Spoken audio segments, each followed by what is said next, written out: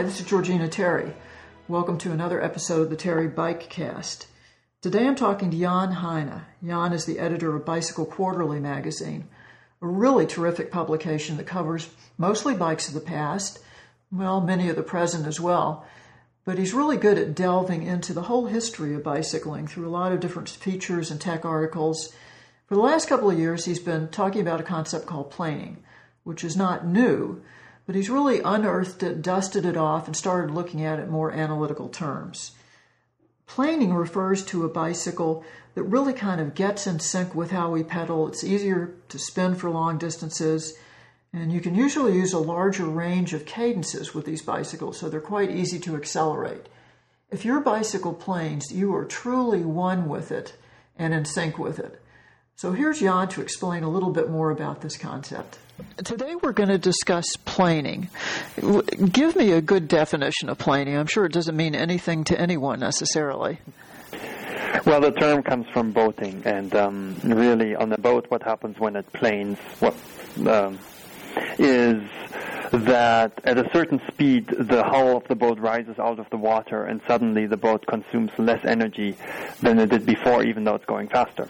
Originally, actually, it's a woodworking term from planing over the wood, and I guess if you are a woodworker, which I'm not, planing wood I find very, very difficult because usually my plane, which is the tool with the razor blade at the bottom there, just digs in, but I'm sure if you know what you're doing, you're getting a beautiful chip off the wood, and maybe that's what it felt like to the boating people. On a bicycle, planing means that you get in sync with the frame of your bike, that suddenly it seems easier to ride, faster, not less energy, but just mentally. Your legs don't hurt. Some bikes feel dead. They're hard to pedal. You always have to focus on keeping your cadence up. Other bikes just seem to be going by themselves. And so we adopted the boating term, planing, for that phenomenon. Yeah, I think that's a really appropriate way to describe it. How does someone know when a bike is planing? I mean, is it something that's built into the bike, or is it something that's built into the rider? Is it a skill that we learn as a rider? Where is this coming from? That's a good question. I never knew or thought about planing because all my bikes were very similar, and they were all traditional racing bikes, and I was sort of schooled by traditional racers to pedal like a traditional racer, and so those bikes worked perfectly for me. So I noticed planing when it didn't happen, when I rode bikes that were made from very stiff, oversized tubing and just were so hard to pedal. Every hill was a chore rather than a joy. Mm-hmm. Usually on a hill I increase the pressure on the pedals and don't even shift if it's a short one and just go over it. And on this test bike, I had to shift, and my legs hurt, and it wasn't even that I was that much slower. It was just that much less enjoyable. Mm-hmm, mm-hmm. So there are two things that are coming to mind. First of all, I'd like to know a little bit more about the test that you're talking about, what you've done. And the other thing is just an observation that I've had about people's reactions to bicycles in general. I think if you just ask somebody about biking and you present them with, let's say, some sort of a graph, and on the x-axis we have a frame that ranges from being a total wet noodle in terms of its stiffness all the way out to an extremely stiff frame. And then on the y-axis we say have efficiency. And I think almost always somebody would go to the upper right-hand corner of that graph and say the stiffest frame is the most efficient frame. But you're saying no, that may not be the case.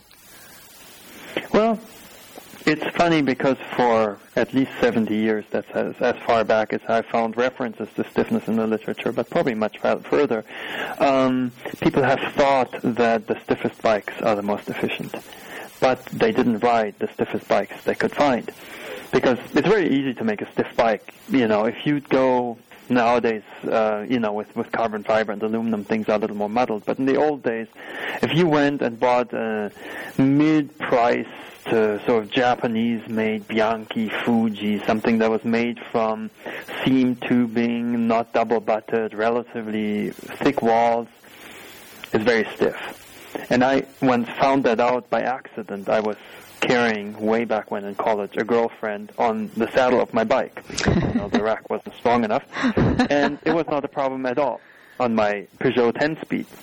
And I tried the same thing years later with my wife on a high-end, double-butted Reynolds 531 steel frame that, I thought was so stiff and so good and so performing. And it was terrible. I mean, I could hardly control the bike. It was, there was no stiffness whatsoever compared to that old Peugeot 10-speed. Uh-huh. Yes, the Peugeot 10-speed is not the bike that most people would consider a high-performance bike. Right. Tell me something about the testing, though, because you've done some very interesting double-blind kind of testing to try and we started out with a hypothesis. Yeah, okay. We had one test bike, and we always make a point at Bicycle Quarterly that we do not ask builders anything about the bike. We ride it. We don't want to be biased. We don't ask what kind of tubing did you use, what kind of geometry did you use. Basically, we just ride the thing, and once we're done, two people at least have ridden it. We write down our experiences separately so they don't influence each other. Then we go to the builder and say, hey, this bike seems to be doing this, that, or that. How come? Then we measure geometries. And we had this one bike that we didn't particularly like. It was a racing bike, had narrow tires, which is not really what we usually ride. It required a lot of work to put together because we got sent an unprepped frame set, so I really wasn't too happy about it. But it rode really well, and it was interesting that my second tester, Mark here, who is about as strong as me, dropped me on the first hill. Then we switched bikes, and I dropped him.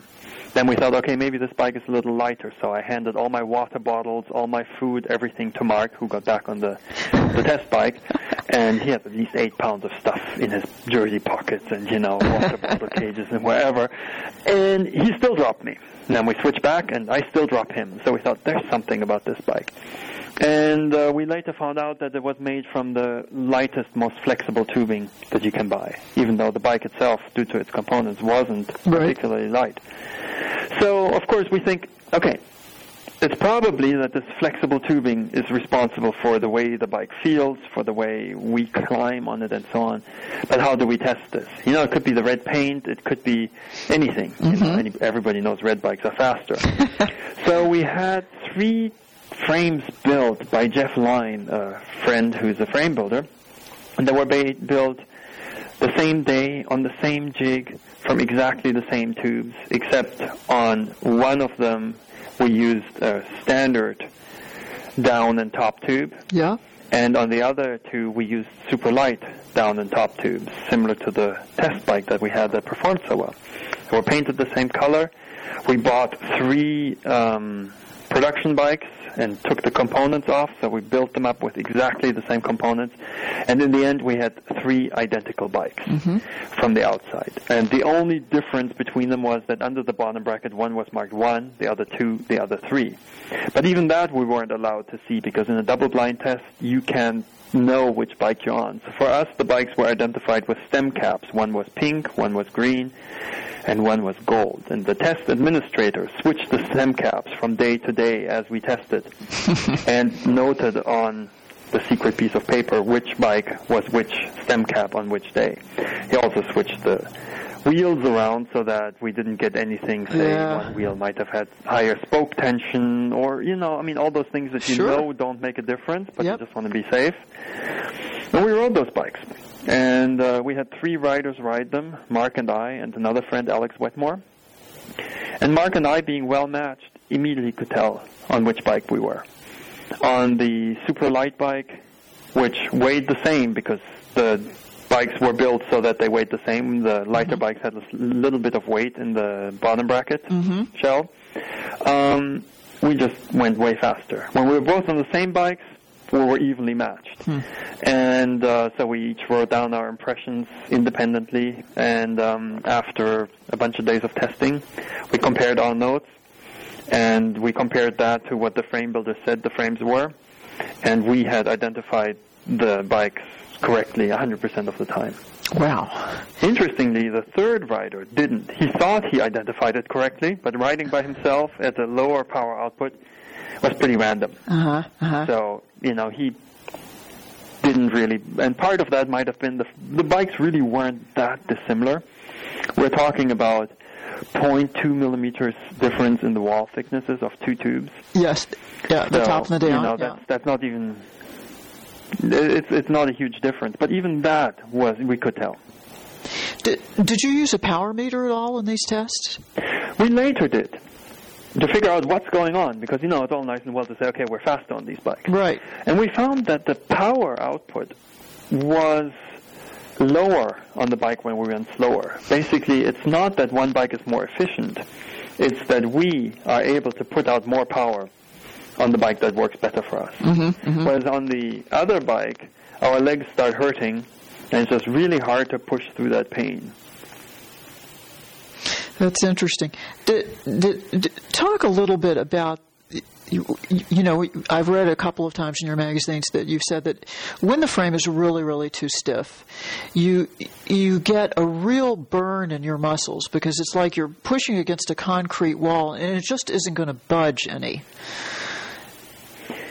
Yeah, that's our current hypothesis, and I stress hypothesis here because we really, it's almost impossible to measure what's going on in your muscles while you're riding up a hill. Right. But the hypothesis is that as you're pushing down, you put out most of your power on the downstroke. I mean, the round pedal stroke is an ideal, but realistically, you can only pull back, push forward, pull up that much.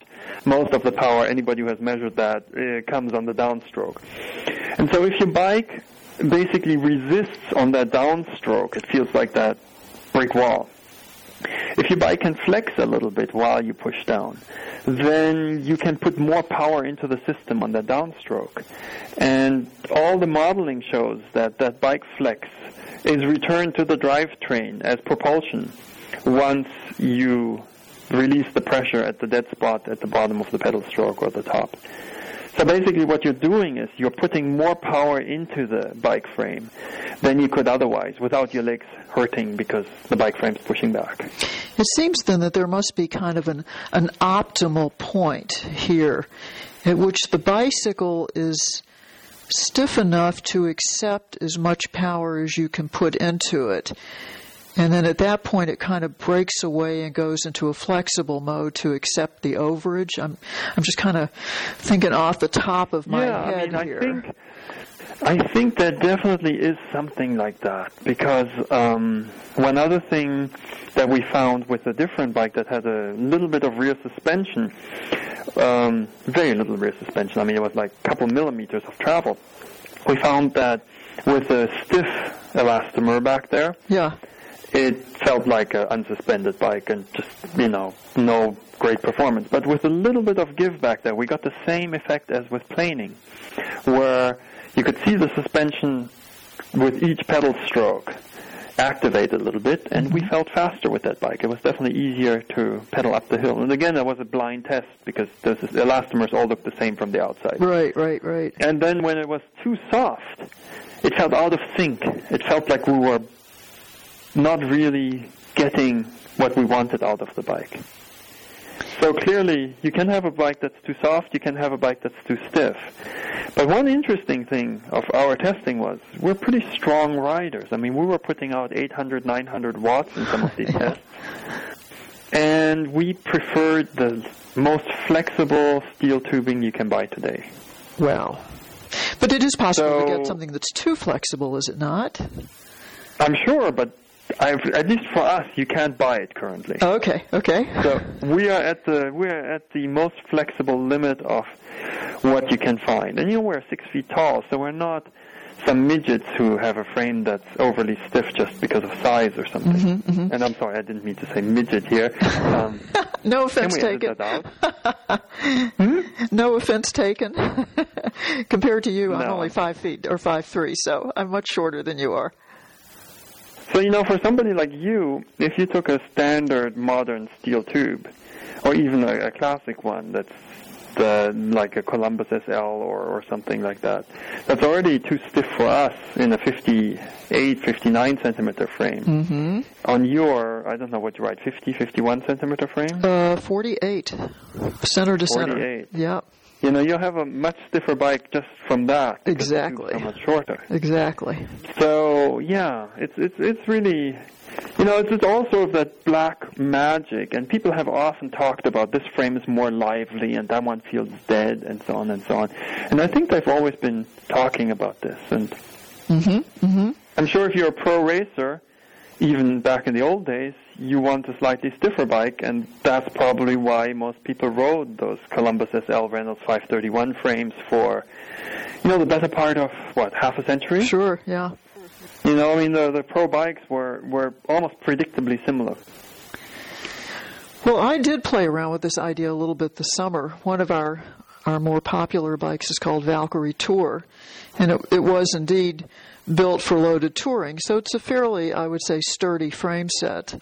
It is steel, and it's one of the true temper steels that are built for Waterford.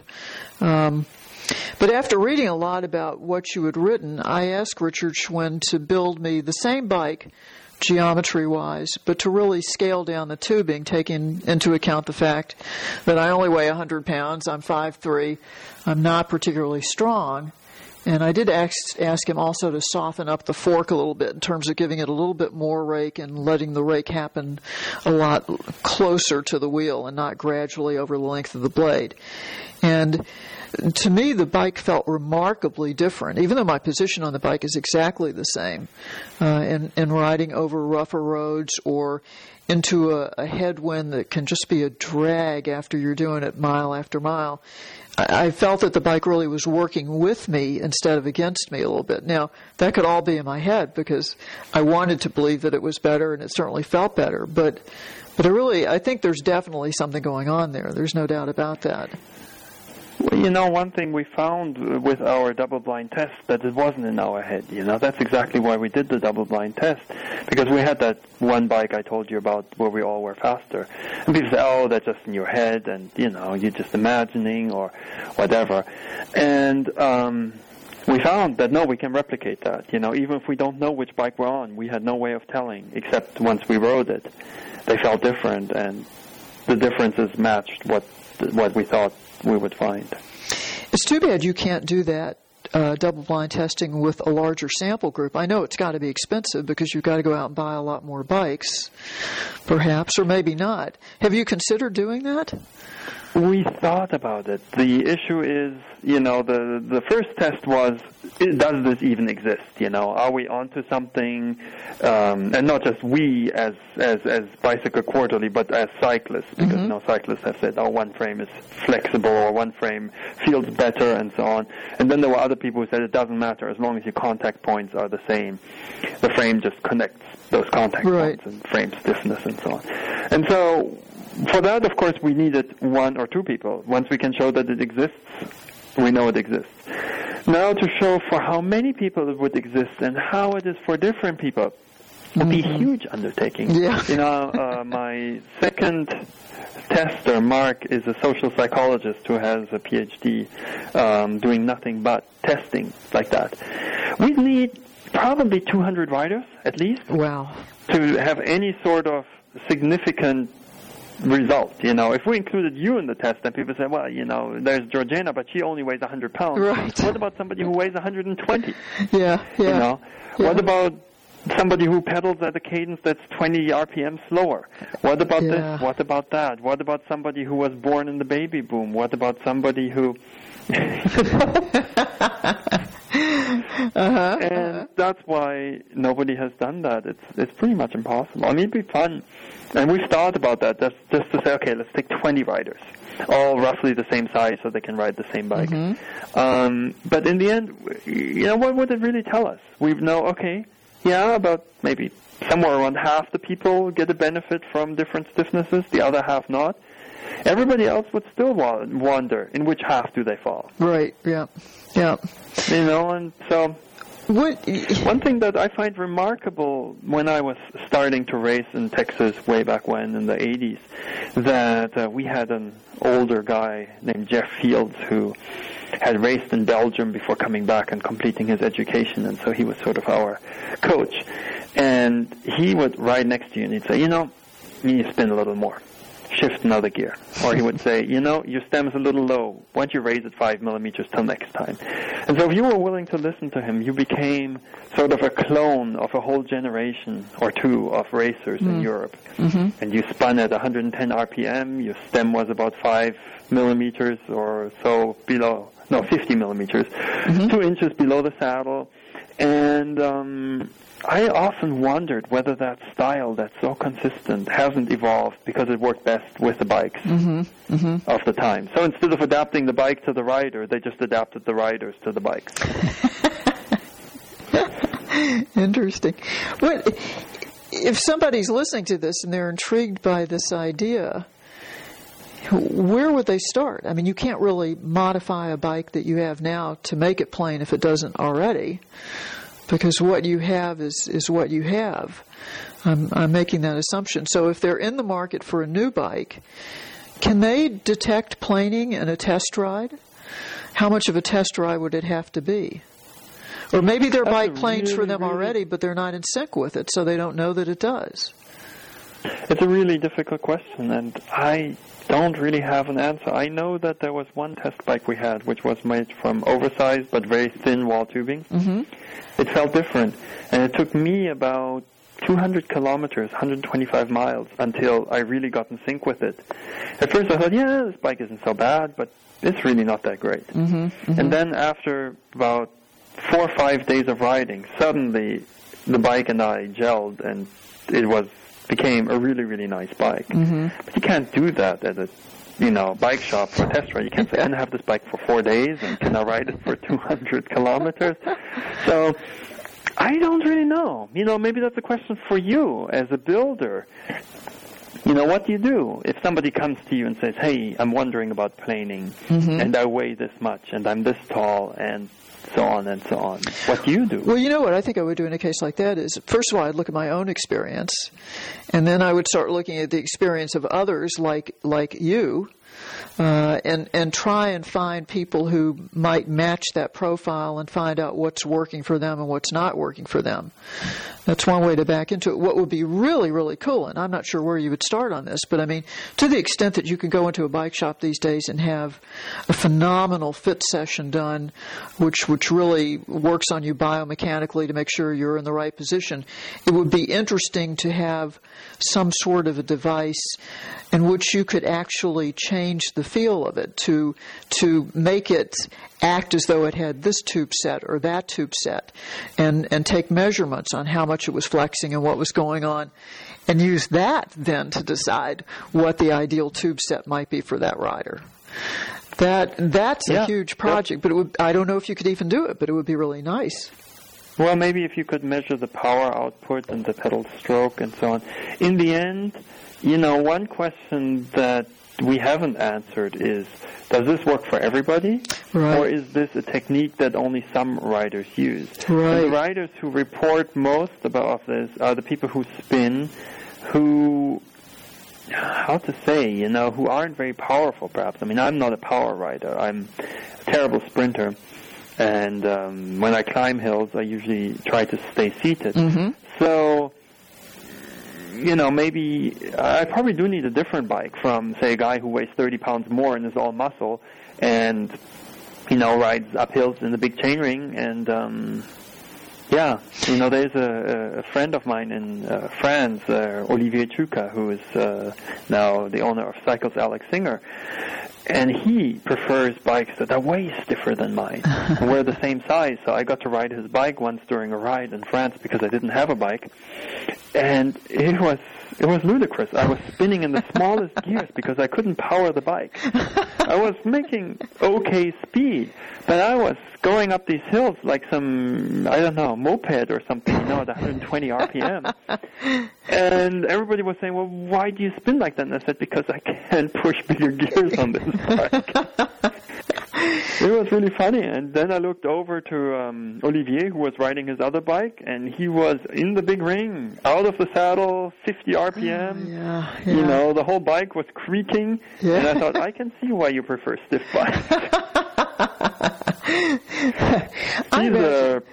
not professional. He's a semi-professional racer, though. So he's definitely stronger than I am too. That and I think too, just how much experience you have on the bike. How many miles have you got on your legs? How many years have you been doing this? Because you certainly learn a lot, and there are a lot of tricks to be learned along the way that I think people who are new to the sport, you don't know yet. You haven't ridden enough bikes. You haven't had enough experience to really pick it up. It would be terrible to say that planing is really the territory of the Uber rider, because you hate to say that and cut anybody out of it. But I think that experience has a lot to do with whether or not you pick up on this. And it may well be, and it's something. The French have a word for it, the souplesse. Oh yeah. What do you call it? The how pedaling. do you translate that? Yeah, the pedaling stroke, but sort of the not even smoothness, the suppleness roundness of almost. The pedal stroke, and not even roundness. It's more like how sort of the smooth round. Yeah, how you get some riders you just see on their bikes how well it works. Oh yeah. And here's an interesting tidbit. I'm riding a lot with another friend, Ryan, who looks at me on the bike a lot when I test the bike because he's riding behind me half the time. And he often tells me, at the end of a ride, before I even have formed an opinion of the bike, what he thinks of the bike. Oh. And he sees a lot of the things that I feel. He says, that bike doesn't seem to be working so well. You look a little ragged on it. And stuff like that. So it's interesting, but I think there is definitely something to what you say that, experience counts for a lot, like in any sport. And it's not all just power output and things like that. There's a lot more to just style, you could call it, perhaps, pedaling style. Well, one of the things I found out as I've gotten older and I continue to ride is I'm able to continue to do things that maybe I shouldn't be doing simply because I have just kind of the experience and I know some of those little tricks that make enable me to ride a lot more efficiently than I might ride otherwise. And that certainly comes with time. One of the things you said when we were emailing back and forth a little bit about doing this podcast, you mentioned that the subject of planing sometimes can be a little bit contentious. And how did you mean that exactly? Do people just go, Jan, you're nuts? Or what? Where is that coming from? Well, that's one of the nicer things they say. No. What happens is, as you mentioned, people have believed for the longest of times that frame flex wastes energy. It's easy to visualize. Well, the frame flexes, so instead of the rear wheel turning, it just, is gone, that energy. And so when you come then and say, well, first of all, the energy isn't gone because it gets returned to the drivetrain, and secondly, most of you have been riding flexible bikes anyhow, then not everybody is ready for that. When we were riding with Jeff Lyon, the guy who built our 3 test bikes, he was coming into town, and we met a guy who was on a brand new bike of his. And he said, this bike is so great. It performs so well. You won't believe it. It's brand new. It's red. And it's so stiff, you wouldn't believe it. Okay, the guy goes on his way, and I asked Jeff, what did you use for tubing for his bike? He says, I used 747 oversize. This is about the lightest, most flexible oversized tubing you can find. By today's standards, that bike was a noodle. And we both had a good laugh because this guy said, it performs so well, it's so stiff. So if you now go to that guy and say, hey, your bike actually is flexible, he'd be so disappointed. Just like I was when I found out that my high-end bike, when I carried my wife on the back, was flexing like crazy. And I said, but that can't be. It's my high-end bike. It's stiff. It's great. I win races on it, It was sort of a big letdown. I thought, did I get cheated? Yeah. Did they use the wrong tubing? Oh my gosh, that's funny. That's funny. And the builders have sort of developed a crutch to bridge that problem.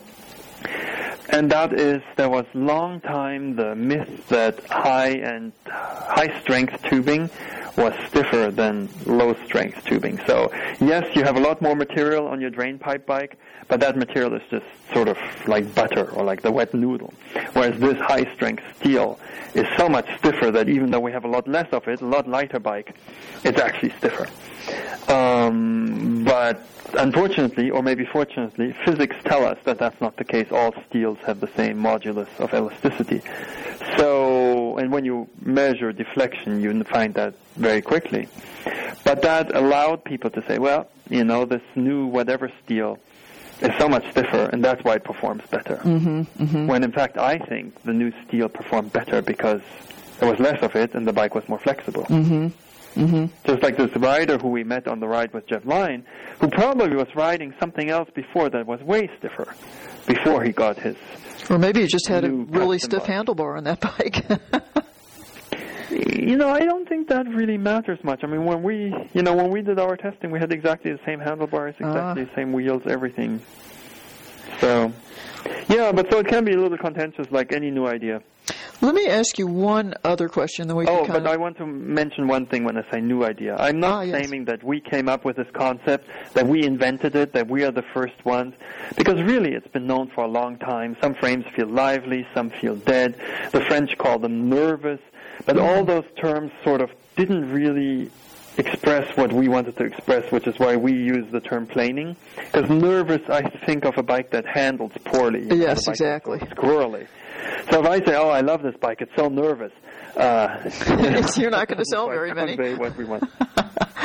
Yeah, but the French call it nervosité, which means basically like a racehorse that's nervous, that wants to run. That's nice. That's nice. One of the is it Analytic Cycling that has the Flame Flex experiment on it? Is that the site? No, it was BikeThink. Yeah, BikeThink. It's and you've described it in your magazine too, where you can actually do a little test on the bike and see the frame return energy back into the. I wonder, has anybody? I mean. How much energy comes back? I mean, I know. Is it really enough power coming back? Well, the only thing that doesn't come back heats up your frame. Right. Your frame doesn't get very hot. Right. But, realistically, when we did the experiment with a power meter, we found that speed and power output between our normal and our super flexible bike were exactly the same. Which means that, the losses to frame flex must be very small because one bike is about 50% more flexible, and yet is just as efficient. Right. So it's teeny tiny. What if you lose anything due to the material heating up? What I'm thinking is about the power that's being returned to you more than that little bit of power that's being lost, which I think is only 1/100th of 1% or something, which is really tiny. And I'm wondering if you've got a rider on a bike that's returning some of that energy back to you, if you don't have a really good pedal stroke to begin with, you may not benefit as much from that. Or maybe the opposite. Yeah. If you have a really chomping pedal stroke, then you might have that effect even more. And, one thing that's interesting, and I haven't been able to find that study, but I've heard about it multiple times, is where they analyzed the pedal strokes of amateur racers and professionals, and professionals were a lot stronger. But 3/4 of the pedal stroke was exactly the same. Both the amateurs and the professionals pulled back, pulled up, and pushed forward just as much. But the big difference in the power output was that the pros mashed down a lot harder. Oh, really? Yeah. So the pros had a much less round pedal stroke just because they, pushed down. Yeah. Really, really hard. Yeah. Wow. And so, I don't know, do you really need a super smooth, super round pedal stroke? There are many reasons why you should have it. But you almost argue that somebody who doesn't have a very round pedal stroke might benefit more from it. Might benefit more. Well, if we can find something that all riders can benefit from, regardless of their pedal stroke, that's fantastic. Here's the thing. When you look at your new prototype frame there that you made, the one that you just wrote, are there any disadvantages to the more flexible frame? Oh, none that I found. Absolutely none. No. So basically, I'm sure if you put huge panniers on the back, you will find some disadvantages. Right. or something. But for normal riding, why not just go a little lighter, a little more flexible for everybody? Yeah, exactly. They get a lighter bike, they get one that's a little more flexible. Well, Sure, especially... it might dent a little more easily, but, I'm willing to take a few dents if I'm having a smile on my face. Exactly, and if it's steel, it doesn't matter anyway. But, there are benefits to that, because in my market, where we're selling a lot of bikes to smaller women, the weight issue always comes bubbling up to the surface. I only weigh 100 or 120. Why should my bike weigh X percent of my body weight when it's only X minus Y percent of my boyfriend's body weight? So you can kill two birds with one stone, which is always good with that. Yeah. Well, I think the other thing that one might experiment with when we did that test of the bike with a little bit of suspension, the nice thing of that was that it was adjustable. Ah, yes. Yeah. So you could incorporate something like that in your bikes and offer different elastomers and say, try it out, not for comfort, but just how it feels, how you feel on the hills and so on. Right, exactly. I think that would be fascinating to do. And, it looks a little odd with that elastomer if you use the traditional steel frames. But I think there's some potential there. And the other thing is, once you can correlate those elastomers to tube sets, you could say, okay, how about I send you out with this bike for a day or two, and you report back which elastomer you like best, and then we make a custom frame accordingly. Oh, now see, that's neat. That would be fantastic. That's a great idea. I like that. I'll write that one down. Okay. I'll make Richard Schwinn crazy before this is over.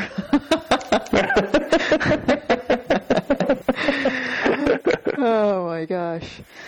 Well, this has been a great conversation. I think it certainly provided a lot of food for thought, and I would love to talk to you some more in the future as you continue investigating all of these really great ideas that can only make us better cyclists, and that's what it's all about. A lot of this has been known. I mean, in the past, the drain pipe frames were available and nobody raced them, even on flat stages. So even though people thought their bikes were more flexible, they gravitated toward the ones that worked best for them. Mm-hmm. And so, I don't want to take too much credit here. It's perhaps the only credit I can take is trying to synthesize these almost mythical ideas that we have, of this frame builder making a bike that's better than that frame builder, and this tubing riding different from that, and so on, and trying to figure out what holds up to closer scrutiny. But it's not like we really came up with anything new. I mean, that's why I never thought about the thing, because I was the traditional European racer as far as pedaling style went, and I rode traditional European racing bikes, and I rode happily. Mm-hmm. I was in sync with those bikes. There was no problem until I rode something that was not so much designed for me. Well, I think the fact that you've actually tried to analyze it a little bit more in terms of doing the double-blind test and looking at power output and those kinds of things is really taking the idea and giving it a new coat of varnish in a way to try and find out what was really going on under the hood, so to speak. So that's really exciting. Well, thanks. Yeah, it is really exciting because, well, first of all, my new bike will have a different tube set. Because I figured out that in the end, I'm not quite the European racer. I'm not that strong. I'm not that powerful. And I do better on a slightly more flexible bike. That's the great thing about being in this business. There's always that next bike that incorporates just one more idea that we've uncovered or are working on. Life is never dull. You know, to some degree, yes, but I spent a lot of effort on my latest bike because I think we've tried so much different stuff now that it's really hard to envision. You know, I can't go more flexible because that tubing just doesn't exist unless I go undersize. And, you know, geometries, we've developed a lot of stuff. Tires, we've thought about a lot. I'm pretty confident that we're at a point now where, you know, at least as far as classic bikes go, where we're at a point where I don't expect any radical innovations anymore. Mm-hmm. Or not innovations, mm-hmm. even any radical changes in what we prefer. Mm-hmm. Mm-hmm. Neat. Well, there's always something else, and that's it's just great uncovering all the stuff and kind of bringing it to light again, and looking at the reasons why people did what they did. And it's funny but how... you know, the main thing is what my goal always is a bike that I don't think about much when I'm on the bike. I mean, absolutely. As the editor of Bicycle Quarterly, I think a lot about bikes. But when I'm out there in the mountains riding, I don't think, does this bike have the right trail figure? Does this bike have the perfect tire size? I'm not even thinking about the corners much. I'm just going with the flow. Well, if all that's happening, then that bike has everything just right. Exactly. That's sort of, and even if it's not quite right, I still enjoy it. It's not like I'm riding along the whole time thinking, oh, I just wish I had, my new bike or something. Because otherwise you just make yourself miserable. Yeah. I mean, some things are hard to ignore. I must admit that if there's a clicking noise coming from my bike, it ruins my ride somewhat. But beyond that, as long as the bike's functioning properly, I'm usually pretty happy just out there riding. Which is what it's all about, just having a great bike ride. Yeah. That's the name of the game. Wow. Well, Jan, thank you very much. As usual, it was great talking to you.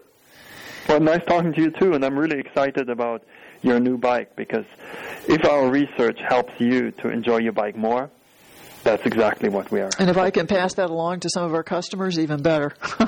Exactly. No, that's why I'm so excited that you are receptive to this stuff, because I think especially your customers might be a prime audience. Definitely. I'm looking forward to selling many of them, I hope. All right, Jan. Well, we shall speak again for sure, and I look forward to the next issue of Bicycle Quarterly. Thank you. All right. Well, take care. Yeah, you too. Bye-bye. Bye.